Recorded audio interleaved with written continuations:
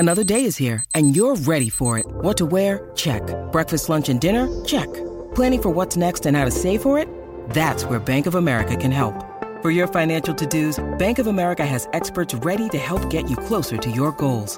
Get started at one of our local financial centers or 24/7 in our mobile banking app. Find a location near you at bankofamerica.com/talktous. What would you like the power to do? Mobile banking requires downloading the app and is only available for select devices. Message and data rates may apply. Bank of America N.A., member FDIC. Delicious meets nutritious in the snack that packs a real protein punch. Wonderful Pistachios. Each 1 ounce serving of Wonderful Pistachios has 6 grams of protein, giving you over 10% of your daily value and making Wonderful Pistachios one of the highest protein nuts. But perhaps more than that, I love all of the flavors they have. Their sea salt and vinegar ones are my favorite when I'm craving that flavor but want to keep it healthy. But that's just the tip of the iceberg. Wonderful Pistachios come in a variety of flavors, like chili roasted, honey roasted, smoky barbecue, and jalapeno lime, perfect for enjoying with family and friends or taking them with you on the go. Whether you're a pistachio purist who loves cracking open every nut, or you prefer the convenience of no-shells pistachios, Wonderful Pistachios has got you covered. Grab Wonderful Pistachios and elevate your snacking game today. So fill up with a healthy snack when hunger strikes. Visit wonderfulpistachios.com to learn more. That's wonderfulpistachios.com.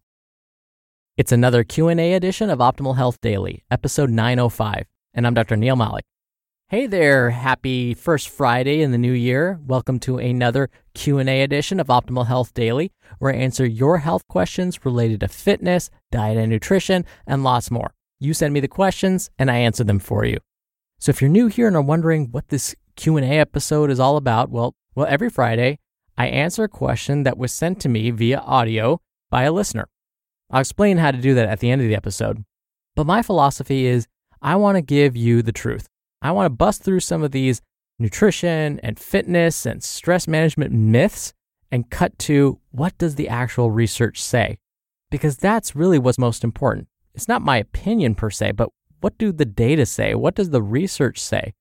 According to Napoleon Hill, opinions are the cheapest commodity on earth. Everyone has them. It just doesn't mean that they're correct. And so as often as possible, I try and back up what I say with actual data. So with that, I'm sure you're eager to hear our first question of the new year. So let's get right to it as we optimize your life. Hi, Dr. Neil. I was wanting more information on basic vitamin supplements. I'm in my 50s, and for many years I've taken multivitamins with calcium. I recently went for an annual physical with a new physician, and he said if I'm eating a well-balanced diet, research doesn't really support me taking these vitamin supplements. I would love to know your thoughts on this. Thank you for your question, Jean.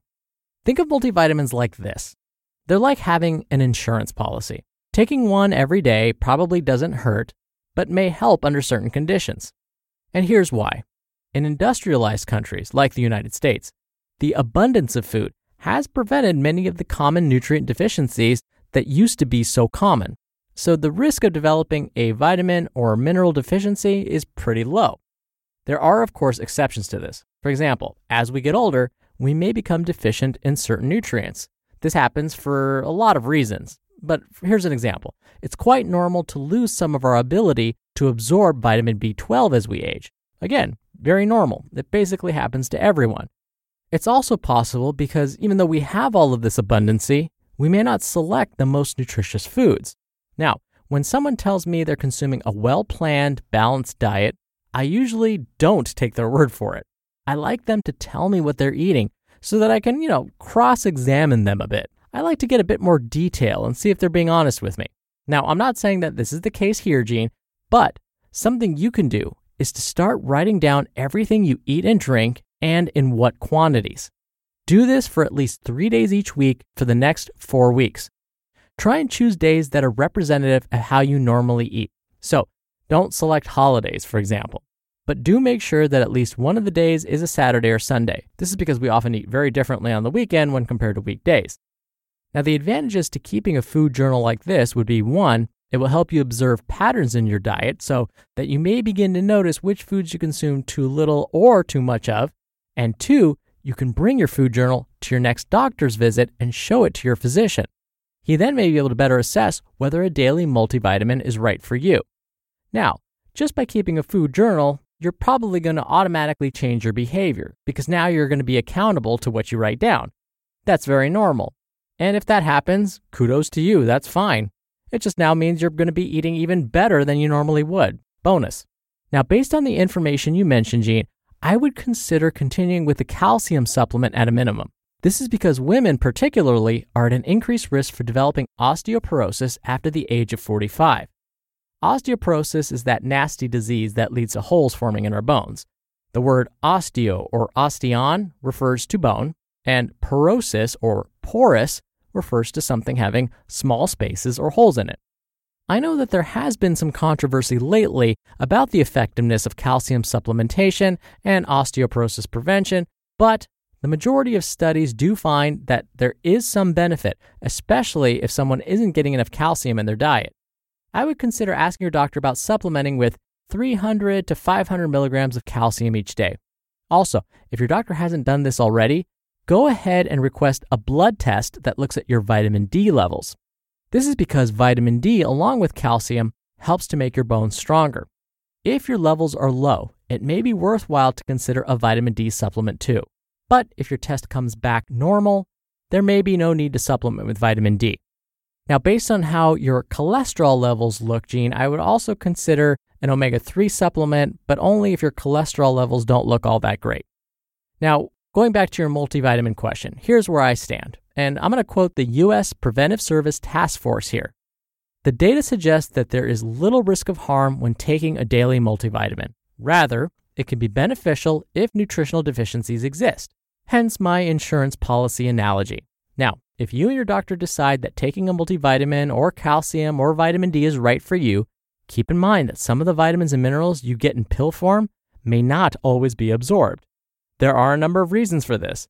First, physiologically, our bodies are better equipped to pull nutrients from food instead of a pill. Second, the way the supplements are manufactured affects how the body absorbs them. Some vitamins are immediately destroyed when they hit the stomach because of the stomach's strong acid content. Others are better absorbed when you take them with food. For example, calcium is often found in two forms when you buy it as a supplement: calcium citrate and calcium carbonate. Calcium carbonate specifically is better absorbed when taken with food. Oh, and calcium is better absorbed when some vitamin D is present too. And just so you know, gummy vitamins most often fail quality testing, so it may be best to stay away from those for now. So here are some tips when buying a supplement, any supplement. 1. Ignore any misleading claims. Misleading claims on the packaging of nutrition supplements can still happen. If a supplement promises to be a cure for something, ignore it and definitely don't buy it. And next, do your homework. Check for quality and purity. One way to do that, it's really easy, is look for NSF or a USP symbol on the packaging. If you want even more details, check out consumerlab.com and do a quick search on their website. Just know that consumerlab.com, to access their complete database, will charge a fee. So the bottom line is this: taking a multivitamin daily probably won't hurt you. It's possible it may help. But of course, make sure you and your doctor are on the same page and discuss if there are specific other supplements they would prefer you take instead, like calcium and vitamin D and even omega-3s. We're driven by the search for better. But when it comes to hiring, the best way to search for a candidate isn't to search at all. Don't search, match with Indeed. Indeed is your matching and hiring platform with over 350 million global monthly visitors and a matching engine that helps you find quality candidates fast. Ditch the busy work. Use Indeed for scheduling, screening, and messaging. 93% of employers agree Indeed delivers the highest quality matches compared to other job sites. One of the things I love about Indeed is that it filters out incompatible applicants. So when you're hiring, the process is much faster, and you only have to consider applicants that are already likely to be a great fit. And listeners of this show will get a $75 sponsored job credit to get your jobs more visibility at Indeed.com/health. Just go to Indeed.com/health right now and support our show by saying you heard about Indeed on this podcast. Indeed.com/health. health. Terms and conditions apply. Need to hire? You need Indeed. Thank you again for your question, Gene. You'll be entered into a very small raffle every month to win a book. And if you want to be in the raffle, send me a question. Just come by oldpodcast.com/ask. You can record right from your computer's microphone. It's really easy, and you could even play back your message and do retakes before sending it in. Or you can do it the old-fashioned way and call in your question. The number is 61 I love OHD. Both methods are in this episode's description, which you can find at oldpodcast.com. All right, the first week of 2020 has come and gone already. Thank you so much for listening every day. Thank you for listening all the way through. We couldn't be here without you. Have a wonderful first weekend of the new year, and I'll see you back here on Monday where your optimal life awaits.